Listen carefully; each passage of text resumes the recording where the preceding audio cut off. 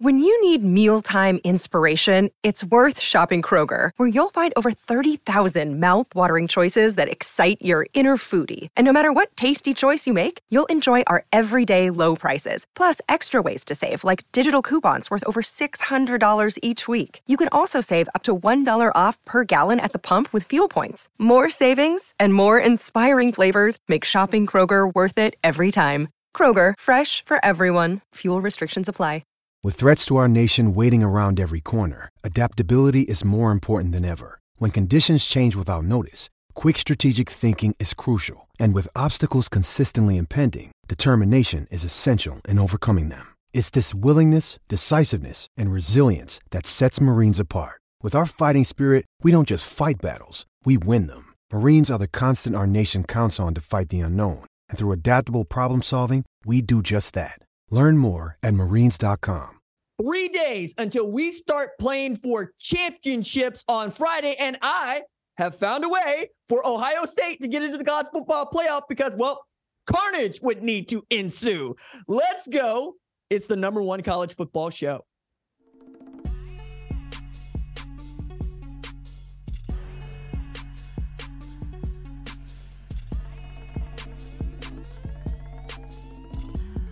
What's up, kinfolk? Welcome to the #1 college football show. I am your host, RJ Young. I am not on a step mill. Thank you for watching on the Fox Sports app, YouTube, or listening wherever you get your podcast. Today on the show, we got to talk about the College Football Playoff Selection Committee's top 25 ahead of Championship Saturday. Going to get into some ways for which this could be just vanilla on Sunday and some ways for which we could get some absolute fireworks on Sunday. And give you some takes on the Broyles Award finalist and the Jim Thorpe Award finalist as well. Both of those lists have some worthy candidates, and I got some takes on it. But let's start at the top here. The College Football Playoff Selection Committee went chalk the way that we thought it would go following Ohio State, Michigan, and the various rivalry games that ensued.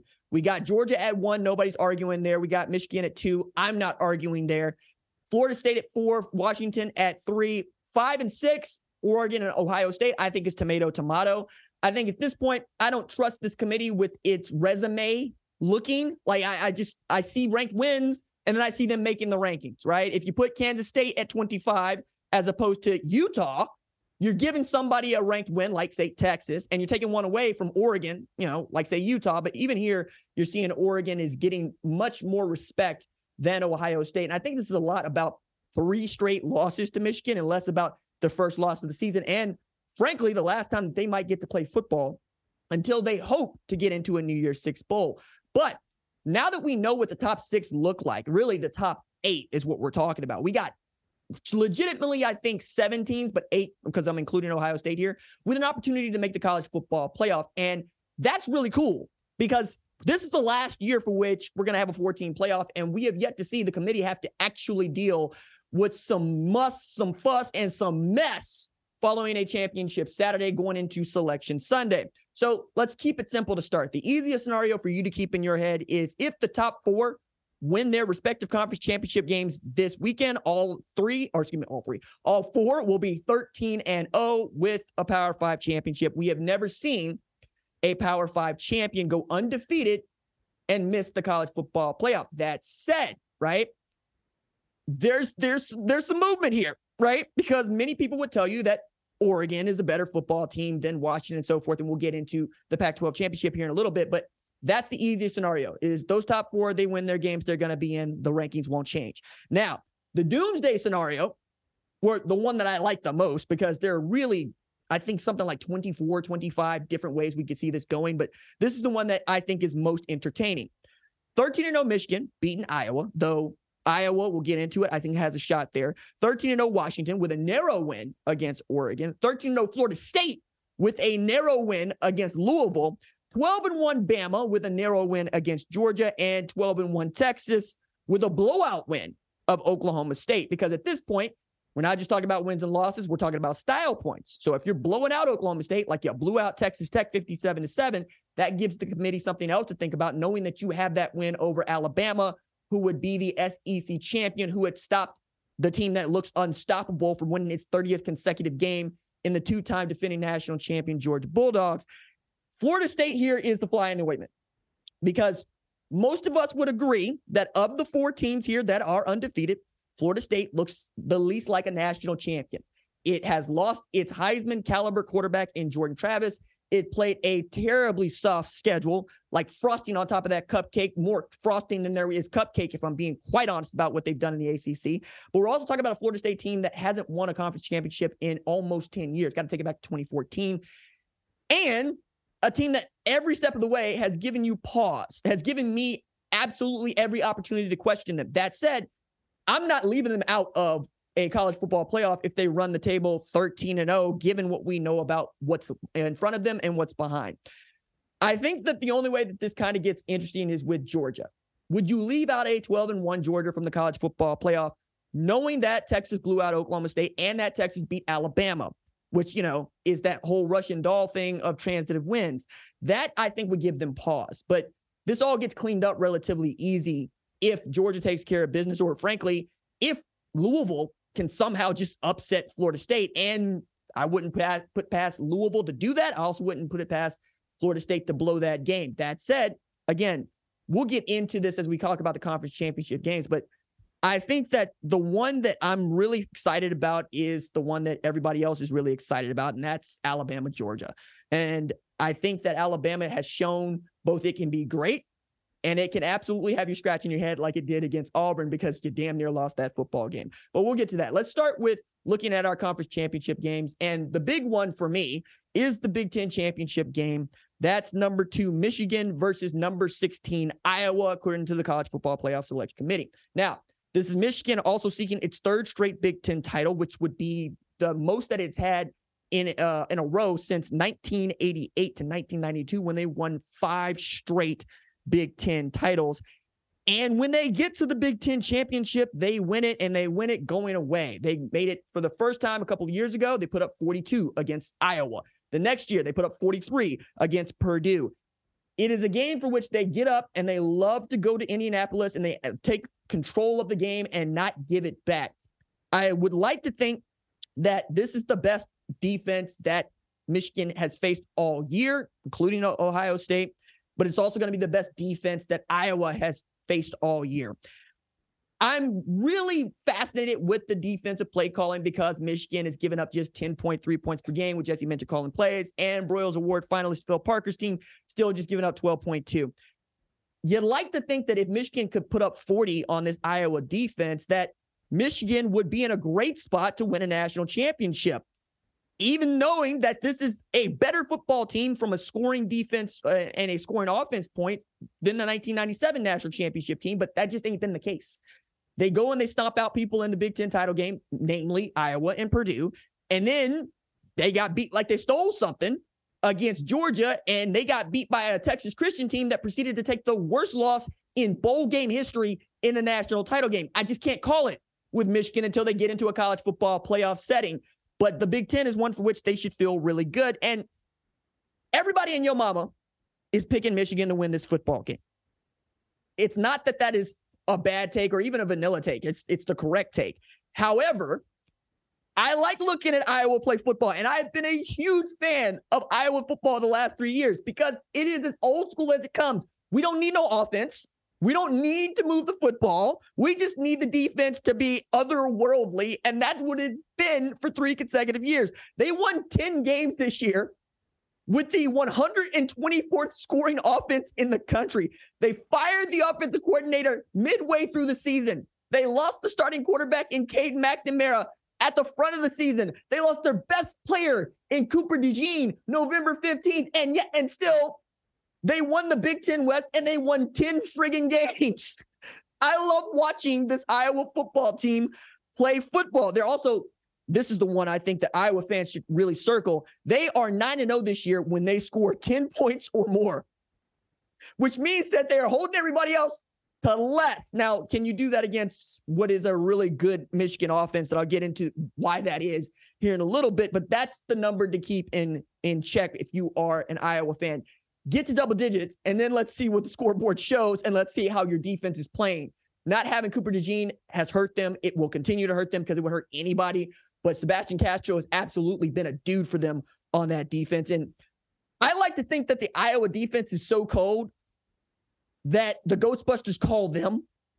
Like, we don't talk about Iowa the way that I grew up talking about Iowa, which is not to say that I grew up talking about Iowa football. I grew up talking about the Iowa Writers Workshop, which is one of the greatest MFA and master's English programs on earth.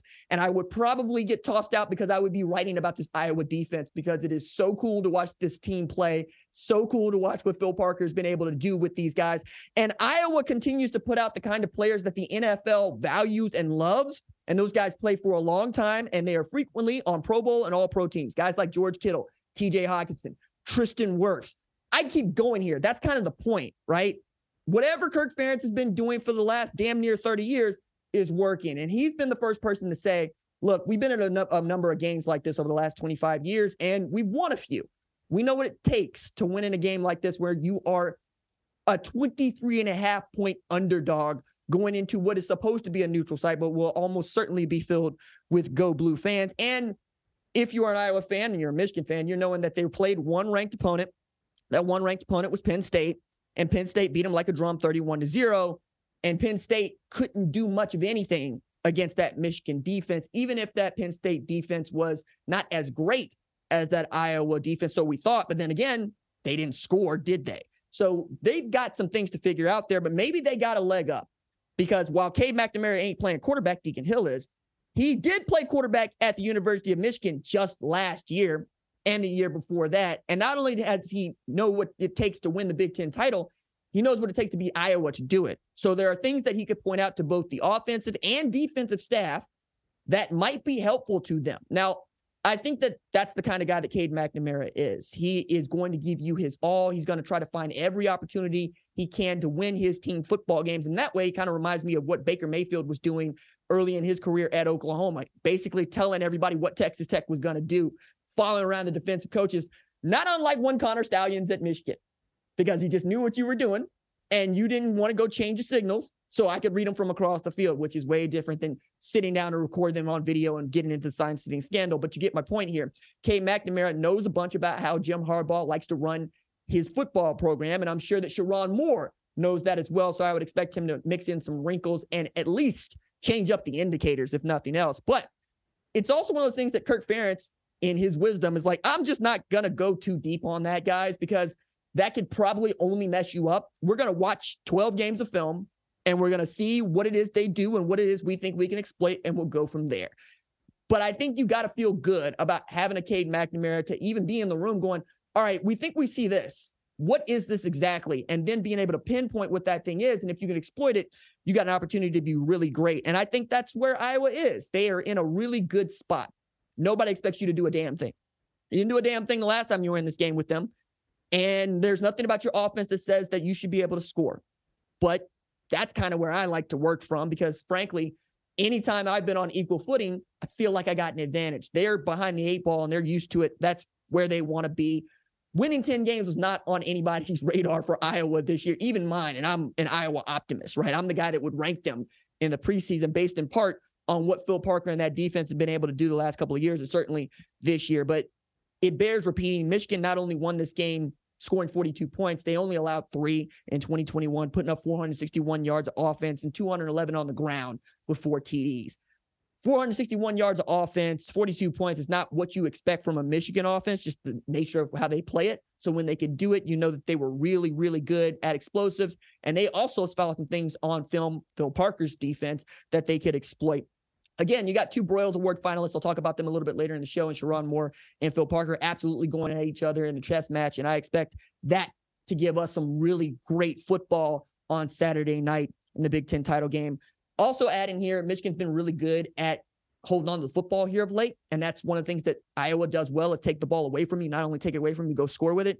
Michigan has committed just 2 turnovers in the last 9 games. And a big reason as to why is J.J. McCarthy just ain't been throwing it to the other team like you might want him to if you were playing for the other team. As a matter of fact, he had opportunities to throw the ball to Ohio State and Ohio State, Michigan. And there were a couple throws that I'm sitting next to Beanie Wells. I'm sitting next to Chris Howard. I'm going, did he just thread that? Yes, he absolutely just threaded that. And there were a couple of those opportunities that he could take to use his legs to go get them first downs, to go make plays.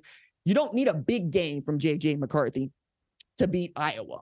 you just need him to be careful with the football, which is the reason that I think it took so long for him to be the starter at Michigan. But once he became the starter at Michigan, he ain't looked back. Like, check this out. QB wins is a stat that we talk about because it ain't going anywhere. Kind of like batting average, right? Baseball people hate talking about batting average because they don't think it's a good predictor of success by a hitter. They think on-base percentage is a better predictor of success. However, we look at who the starting quarterback is, and we assign wins and losses to that guy. And far be it from me to disagree with Lincoln Riley, who would say with a straight face, hey, arm talent is cool, but is the guy a winner? Because if he was a winner in high school or he was a winner at another college program, he's probably going to be a winner for me. And that guy has been outstanding at developing quarterbacks, and he digs winners. So knowing that he takes into account wins as a QB stat, let's take a look at what J.J. McCarthy has been doing basically since he got the job last year. He is 24-1 as starting quarterback at Michigan. That gives him a winning percentage of 95.8. Other folks in the same stratosphere with him: Trevor Lawrence, who went 34-2 at Clemson; Deshaun Watson, who went 32-3 at Clemson; Stetson Bennett, who won 2 national titles and went 29-3 at Georgia; Jalen Hurts, who went 38-4 at both Alabama and Oklahoma; and Joe Burrow, who went 25-3 at LSU. The company that J.J. McCarthy is keeping is there. We have to start talking about him as elite behind center. I know it's going to gall some folks to no end because we don't think of that guy as being a Heisman finalist, at least this year. But you can see he has the talent, and you can see that the offense trusts him. And he's got a play caller who might be the best in the country, who is perfectly fine giving him the football more often than I would like to see him giving the football. As a matter of fact, against Ohio State, I'm going, why are you in shotgun? He's wearing shotgun because I trust J.J. McCarthy. They didn't need to be in tight sets. They didn't need to pound Blake Corum 40 times. They trust that dude to go make it happen for them, and that tells me all I need to know, because if I trust Sherrone Moore, then I got to trust J.J. McCarthy to do the same thing. I think that there's a way for Iowa to get to J.J. McCarthy, though, right? I think there's a way for you to speed him up and to force him to make those split decision throws, but make them a little bit sooner or a little bit later so that you can get your hands on them. And then when you do, you got to feed LaShawn Williams like you trying to make him into foie gras. You got to run the football and sit on the ball. And that is not going to be easy against this Michigan defense. They get after you very quickly. They're very good in coverage. And knowing that you don't really throw the football well, they are inclined to load the box with 8 or even 9, depending on what kind of a set you are in, which means you're going to have one-on-one advantages for guys like Caleb Brown. Now, this is super Iowa, okay?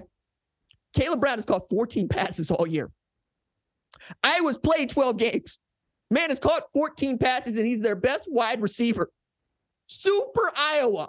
But if you can get that man in one-on-one competitions and you feel good about, well, you ain't got no choice but to feel good about him against Will Johnson. You just got to take it.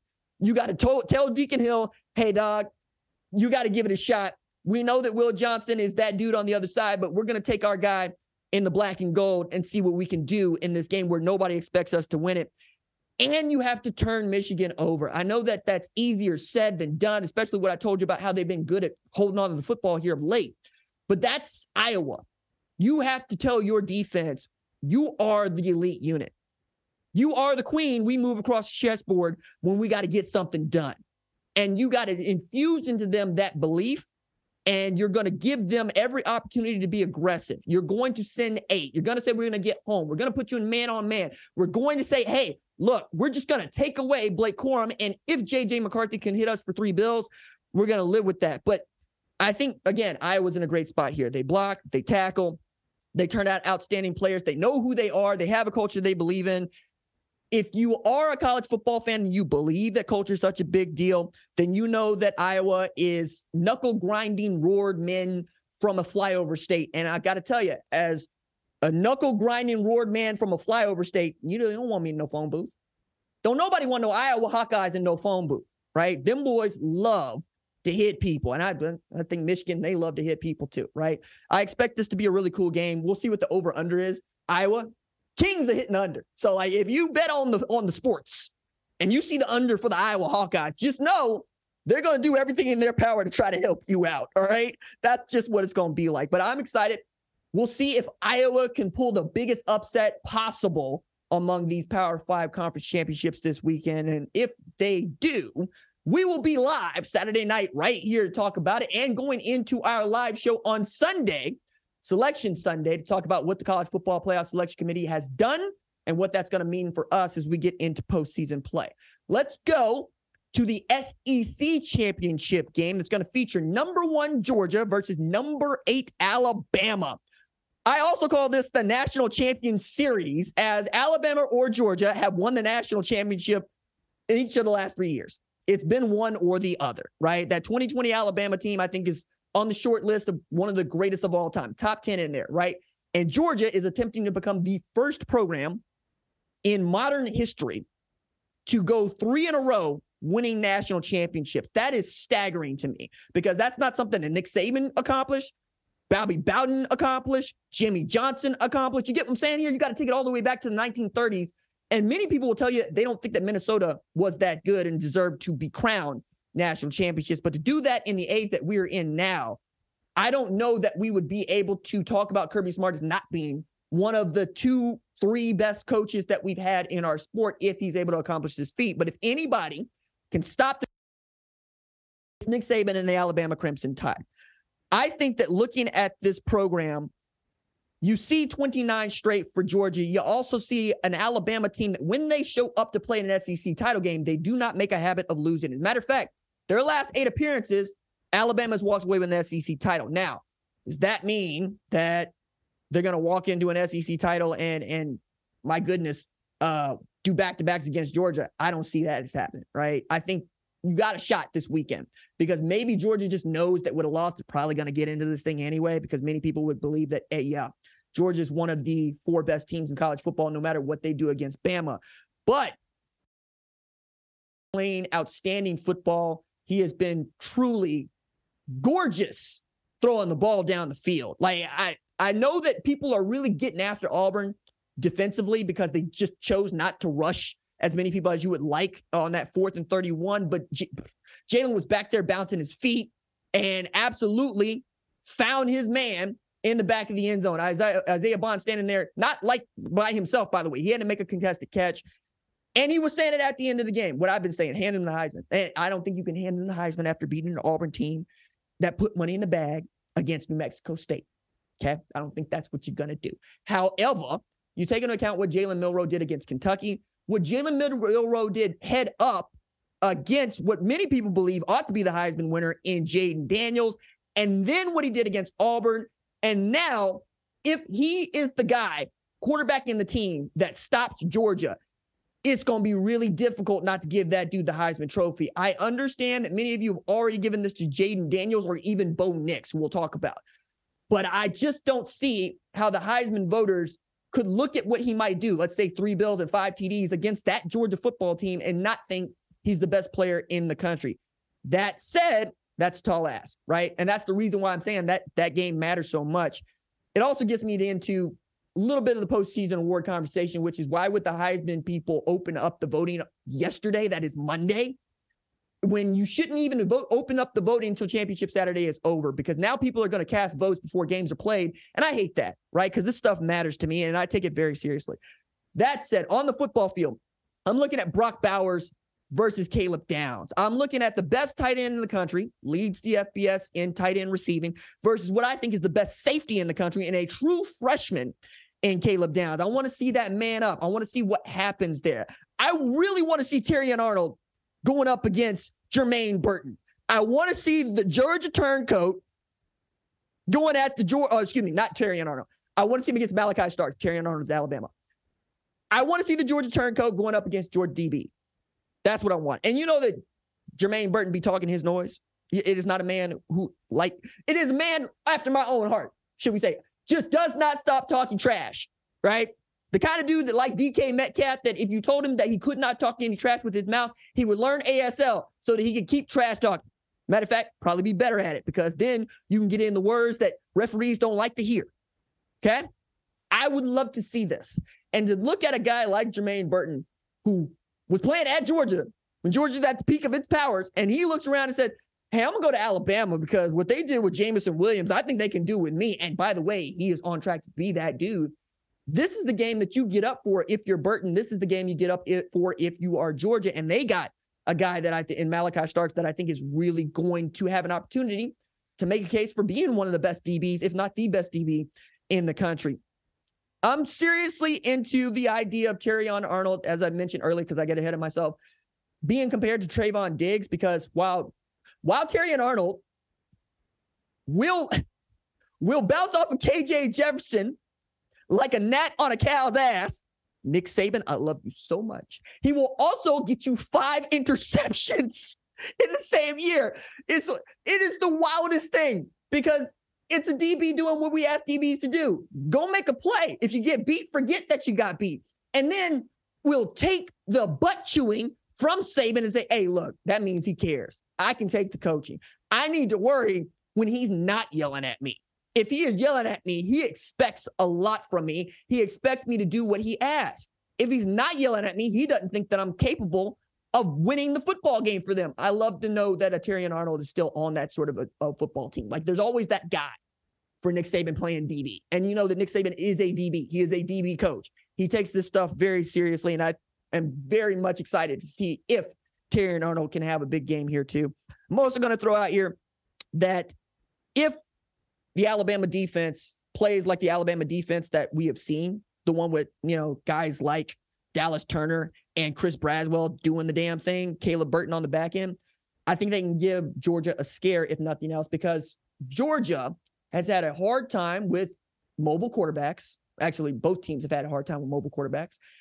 And while Alabama's faced some pretty tough defenses, top 10, top 25 scoring defenses, Georgia ain't really seen that, right? Missouri could score. They could score. Ole Miss could score. You ain't really seen anybody that could stop you.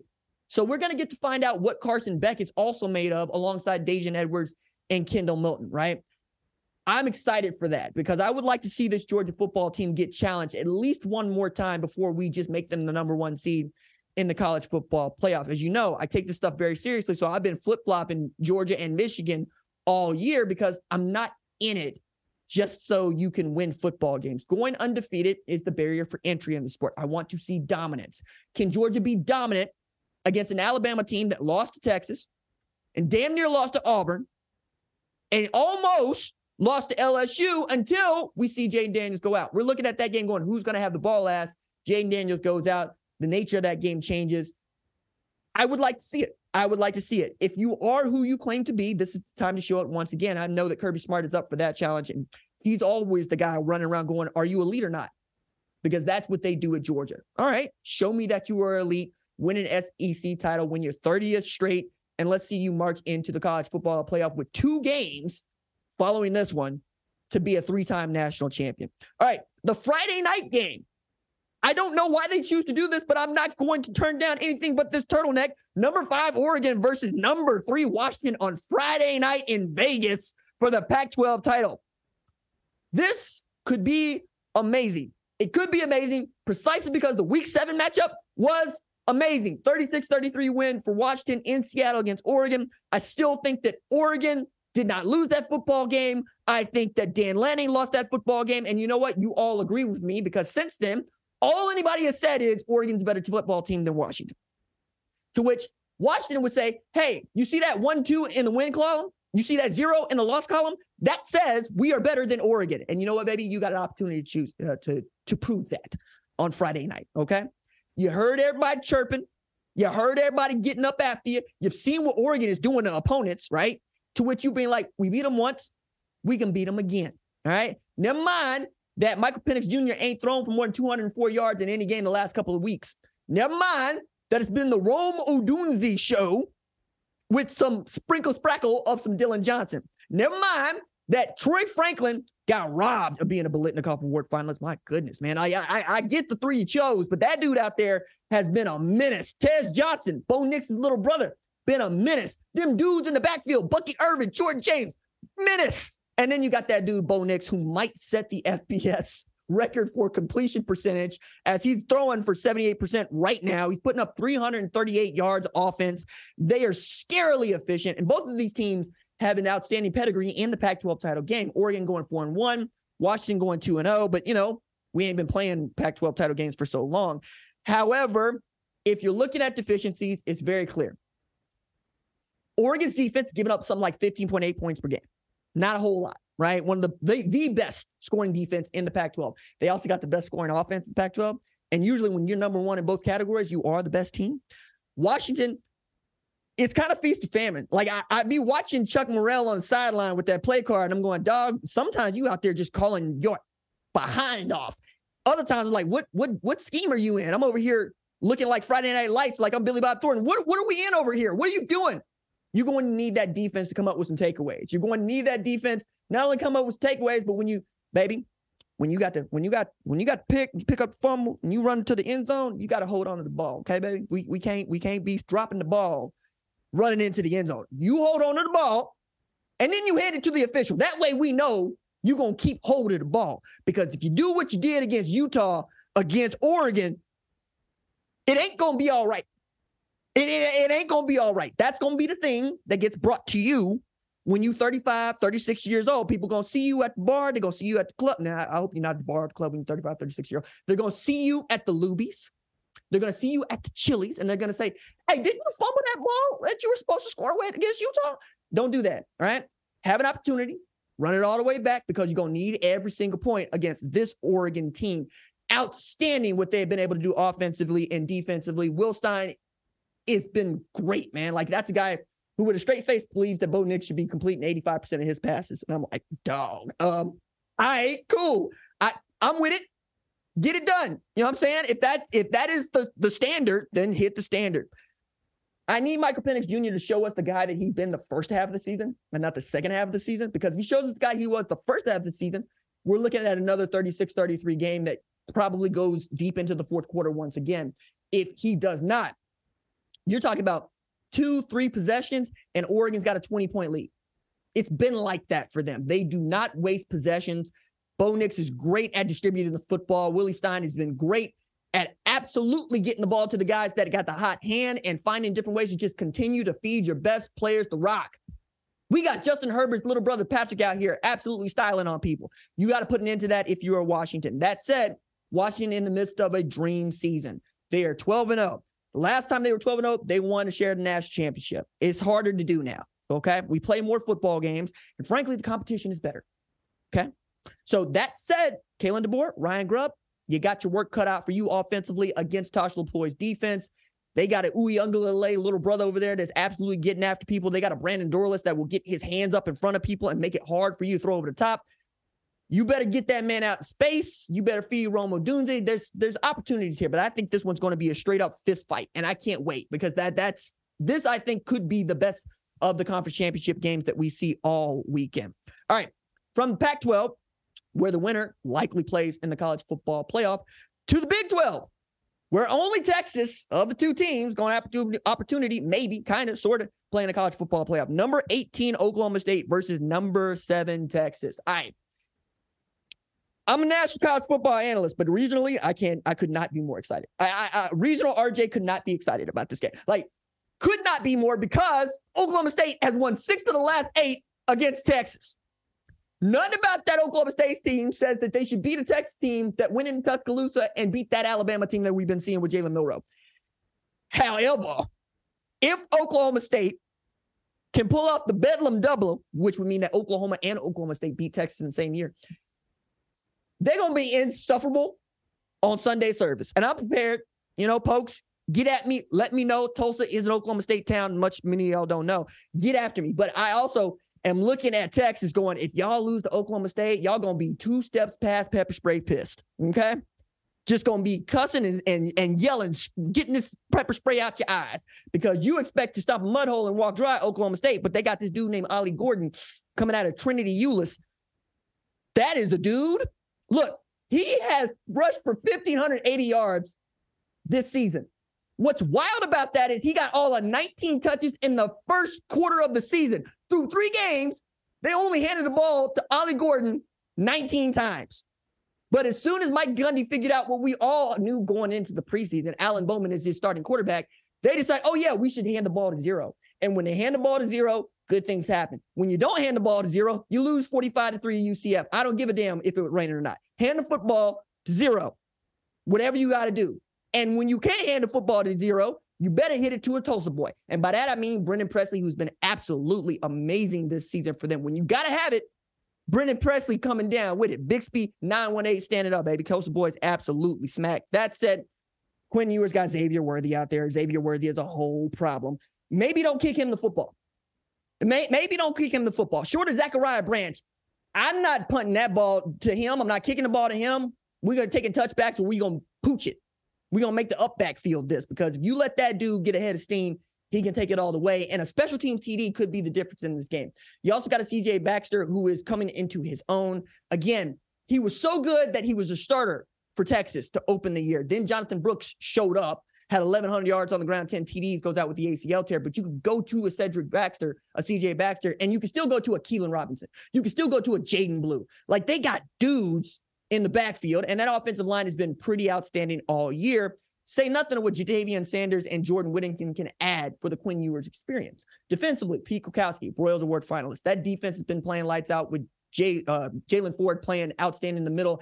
Anthony Hill, one of my favorite players to watch, because as a true freshman, it's kind of like watching Harold Perkins last year. They're like, hey, we don't want to overload the linebacker with too much. Nah, actually what he does is line up in a 4'9" and go kill the quarterback, go get into the backfield. That's what that dude can provide for you, right? It was really cool to see Muhammad come on when Ryan Watts went down and, hey, absolutely put his stake into that game against Texas Tech. I think if Texas does what Texas is supposed to do, Texas can do what it hasn't done in quite some time. As a matter of fact, did you know Texas has not won a Big 12 title, a conference title of any kind, since Arch Manning was 4 years old? That's 2009.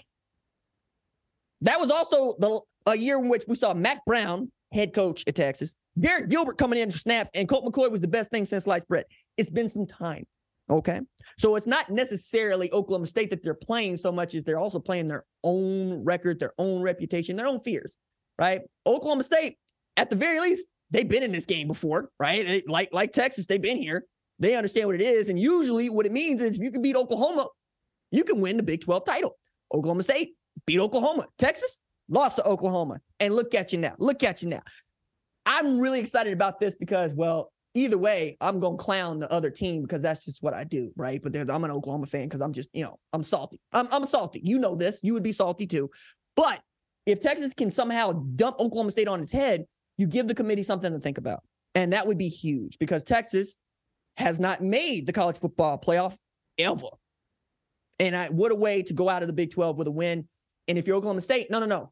Don't let the horde hit you on your way to the SEC conference. I hope SEC conference. That's redundant. To the SEC because the Southeastern Conference is what it is. You'd also go on, hey, we are the team to beat going into 2024, which is huge because Arizona looking good. Looking like a bacon and egg sandwich, look good. You got Utah coming back. They got Cam Rising coming back. You know what I'm saying? We'll see what Colorado even looks like, right? Arizona State, I think they're going to be a much better football team. And then Kansas is Kansas. Kansas State is Kansas State. Texas Christian not going to be down for long. Neither is Baylor. It's going to be thick, right? We'll see what Houston does after they just let go of Daniel Holgerson. But if you're Oklahoma State, this is an opportunity for you to really throw down a gauntlet and say, who wants some? It's a nice place to be, especially given what we thought Oklahoma State was going to be just in September. Remarkable job by the Pokes this year. All right, last of the Power 5 games that we got to consider. Number 14, Louisville versus number 4, Florida State. Holy smokes. Louisville has won the last 2 that it has played against FSU. And now we get Louisville playing an FSU. It's not so much it's without Jordan Travis, it's with Tate Rodemaker. That said, if Tate Rodemaker can play the way that he played against Florida, which is not great, right? We're talking about, 12 of 25 for 134, but no TDs, but also no picks, right? Don't give the ball to Louisville. You could probably ride this one in, right? Get your W. It's kind of like with Washington. Show up 13-0 and a Power 5 champion and make them tell you that you're not good enough. They haven't done that before, which means to me that somebody's probably not going to, Washington, Florida State, somebody's going to take an L this weekend. But if they don't, I'm here for it because I would love to see what the committee has to do with this. I think Florida State is also, once again, fighting against itself, right? Haven't won a conference title since 2014. Haven't been this good since 2014. And you're looking to win your first national championship since 2013. But again, I don't think this Florida State team is good enough to win a national championship. That ain't no shade. Like Oklahoma made this college football playoff a couple times, wasn't good enough to win no national championship. That said, go win your ACC title, right? This would be huge for you. Now, Louisville ain't do you no favors dropping to Kentucky last week, but now they absolutely got their heads screwed on straight, I hope, in that, okay, if Kentucky can do this to us, what can Florida State do to us? We better come correct. We better hand Jahar Jordan the ball because, well, not just that dude's got 1,000 yards on the ground, it's that he's also averaging over 100 yards from scrimmage. Jack Plummer, don't throw the football to Florida State. But that's going to be easier said than done because Florida State, low-key, pretty damn good defensively. Like, I trust their defensive unit way more than I trust their offensive unit, and that was with Jordan Travis as the quarterback. I think they're outstanding defensively, and they get an opportunity to show that because, again, against Clemson, you had strip, sack, fumble, TD, and that was the difference in the game, right? You'll have a Jared Verse coming off the edge. You have dudes that can get you the football back, and you can hand the ball to Trey Benson, try to sit on it for a while, and when you get into jump ball situations, much as I hate that fade route, y'all love throwing it to Keon Coleman. He'd come down with it. You can run that end around to Jaheim Bell. You got ways to beat Louisville, right? However, it's Louisville. You know what I'm saying? I say it's Louisville. It's like, hey, dog, they beat us twice. I understand, but it's Louisville. Notre Dame, it was Louisville. It is what it is. It's Pittsburgh showing up to beat Louisville. That's where we at right now, okay? So if Louisville somehow upsets Florida State, it's going to make the committee's job a lot easier. But if Florida State can somehow get this done, go punch your ticket, baby. Go to the college football playoff. Got the same opportunity to get beat down by like Oklahoma. Or maybe, do the Texas Christian. Upset a team that's supposed to play in a national championship game.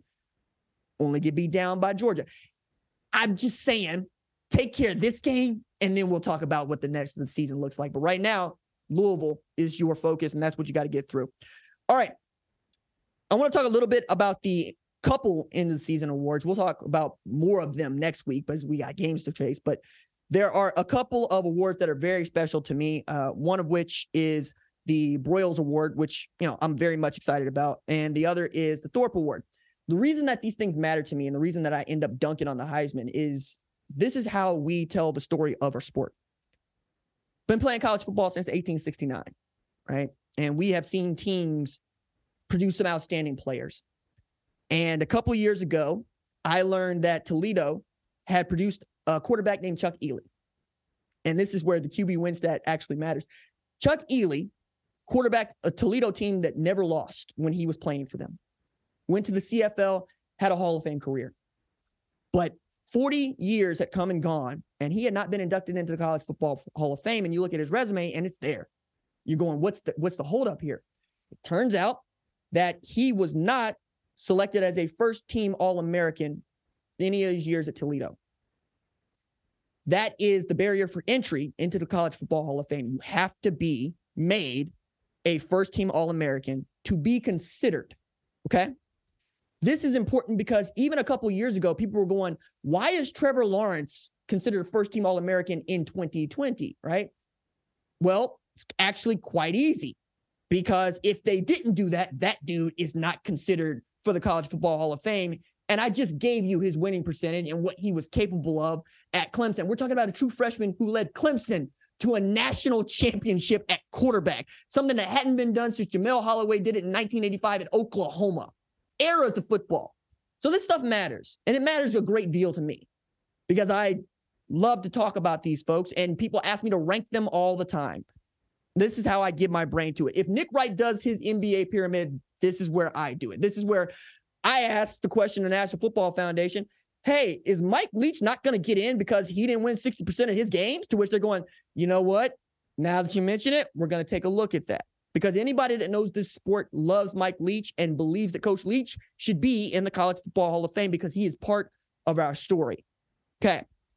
That said, one of the cool things that happened for me on my way to Fox Sports is I was approached to join the Jim Thorpe Award Selection Committee and become a voter in that award. And it has been really cool to see just how guys get on the ballot in the first place so that folks can vote. And this year, The ballot includes Georgia defensive back Malachi Starks, who's got 43 tackles, 2 INTs on the number 1 team in the country. Air Force defensive back Trey Taylor, who's got 71 tackles and 3 INTs on a really great Air Force team.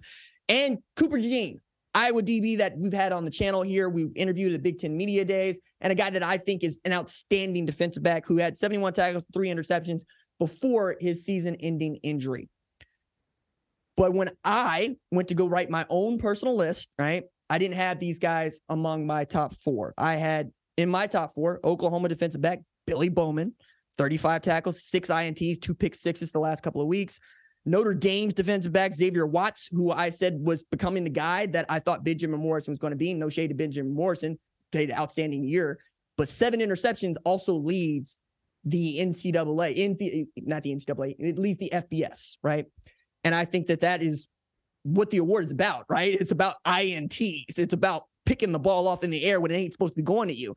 Alabama defensive back Caleb Downs, who's got 95 tackles and 2 picks as a true freshman, which reminds me that in 2019, I was standing on the table for Derek Stingley Jr., and I just got outvoted, right? It was that simple.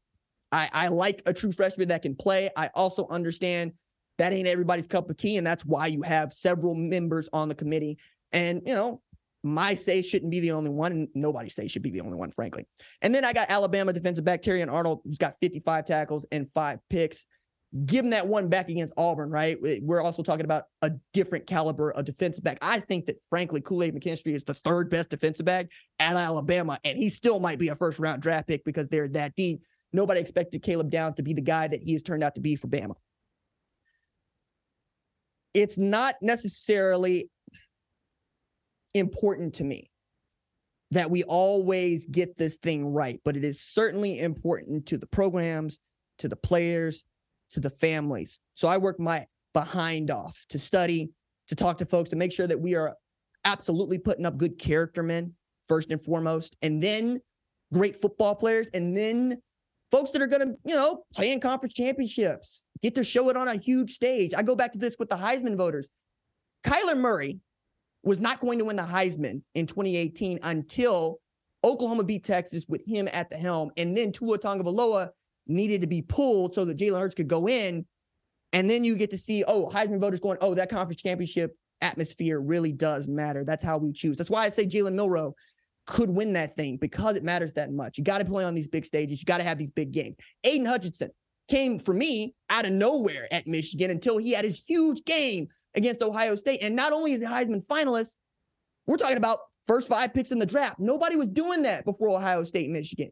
Doing it on these big stages. These are the stories that we tell, and this is why it matters so much that we get these things right. That said, you know who I think is good? I think that Billy Bowman was also hurt in that he came on strong in the second half of the year, and if you're not watching the entire year, that's on you. I accuse Heisman voters of doing that all the time.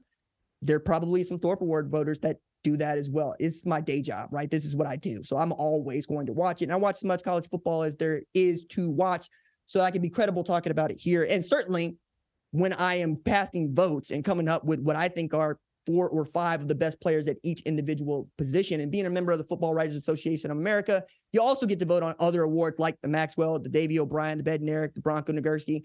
I keep going here, but I do really take this stuff to heart because I know what it means to families and I know what it means to players.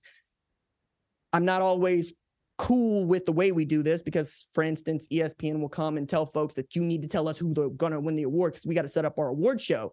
And I'm going, hey, man, I understand we're on a deadline, but the sport ends when the sport ends, right? Like the sport ends championship Saturday. That's basically the end of the season. Now, if you want to put a hard cutoff on regular season as what we're doing, you can do that, but we don't take that into account. We take into account that season and championship Saturday. And if you're playing in it, that's a huge deal. If you play well in it, it's a huge deal. Same thing with coaching in it. Broyles Award. I was approached earlier this year to become a voter, a voice on the Broyles Award. And I jumped to it, man. Like, I love that award because it is so good at identifying the rising stars in our sport. It's one of the reasons why I was jumping up and down on the table a couple years ago for Marcus Freeman as the defensive coordinator at Cincinnati. We got those guys. We got Ryan Grubbs, right? A guy at Washington that many people had not heard of until he and Michael Penix Jr. started doing the damn thing last year. And now you're talking about that guy as a head coaching prospect. Tommy Rees, Alabama offensive coordinator, who is younger than I am, and I'm 36 years old, may win the Royals Award because of what he's been able to do at Alabama when it wasn't going well. Nobody really bet on Jalen Milroe because they pulled him. That man had to watch other people play against South Florida and then matured. I think that a lot of that has to do with Tommy. That dude found out what Jalen Milroe does well and built the offense to do that. That's outstanding coaching. That's what top assistants do. We also got Will Stein on it, who I mentioned earlier with Oregon, Pete Kwiatkowski, who was outstanding at Washington, but now it ain't him and Jimmy Lake. It's just him, and he's doing it at Texas, right? Mike Denbrock, my goodness. I didn't know that Mike Denbrock was this good until we saw what Jaden Daniels is capable of doing. And when it was clear that the offense was Jaden Daniels and Malik Neighbors, that man did what I expect you to do. You let those guys cook.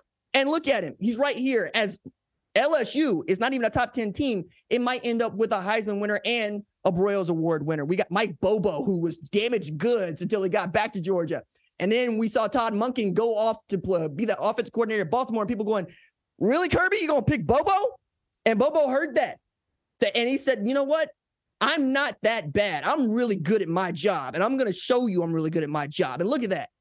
He's going to coach in the SEC championship game and probably this close to winning a national championship as a coordinator. Manny Diaz is outstanding with that Penn State defense. When nothing else was working at Penn State, that defense was working. And that was the man who also got run out on a rail at Miami, right? That got run out of rail at Texas. I love the stories that we get to tell because these dudes are doing the job the way that we love them to do the job. And they provide these moments on Saturdays in the fall that I remember forever and that you remember forever. So when we look at guys like Phil Parker and Sherrone Moore this weekend, okay, you're also looking at, and Phil Parker, a guy that's been good for so long and has deserved this award for so long, but it can't be a lifetime achievement award. And that's the problem that I have here. We have to give these awards to the best person at each individual position in each individual year. Full stop. If you think that Sherrone Moore deserves the Broyles Award this year, you would not be wrong. If you thought that he deserved it last year, we might have an argument. You know what I'm saying? If you're looking at Phil Parker and you're going, well, Iowa won 10 games without an offense. Yeah, you got reason to believe that he's the top assistant in the country. That said, I cast my vote. I was asked not to reveal the order for which I gave my 5 or even what my 5 are. But you should know I'm thinking about it. And I care immensely. And I really hope that voters take that into account when they're clicking these boxes that they receive in their emails. We got people on Twitter right now that are just upset and mad. And I understand it. I feel you because it matters to us. If it doesn't matter to you, give your vote back. No shame in that. Nobody needs to know. But if you are not going to take the time to study, to reason, to understand what this means to programs and players, you don't need to be doing it. All right. That is going to do it for tonight's episode of the #1 college football show. We will be back live Saturday night following the Big Ten championship game and the ACC championship game. And we will be back live Sunday for Selection Sunday at 11 a.m. Central Standard Time, noon Eastern. Talk about the College Football Playoff Selection Committee's top 25, its top 4, get you an early set on what the College Football Playoff semifinals are going to look like. My thanks, as always, to our #1 college football show leads of screening, Jack Coakley and Torrin Westfall. They make us better in the film room. Production assistants, Kiara Santana and Kyla Morris. Put the special in our special team. Social producer, Javion Duncan. Make sure the recruits and the rivals see the cake we bake. Kaz Boulay is sending in the signal. Senior producer Catherine Cordaji sees the entire field from the booth. Lead producer Tyler Wojak calls the plays from the sidelines and the play snaps on my clap. We will see y'all live Saturday night. Deuces.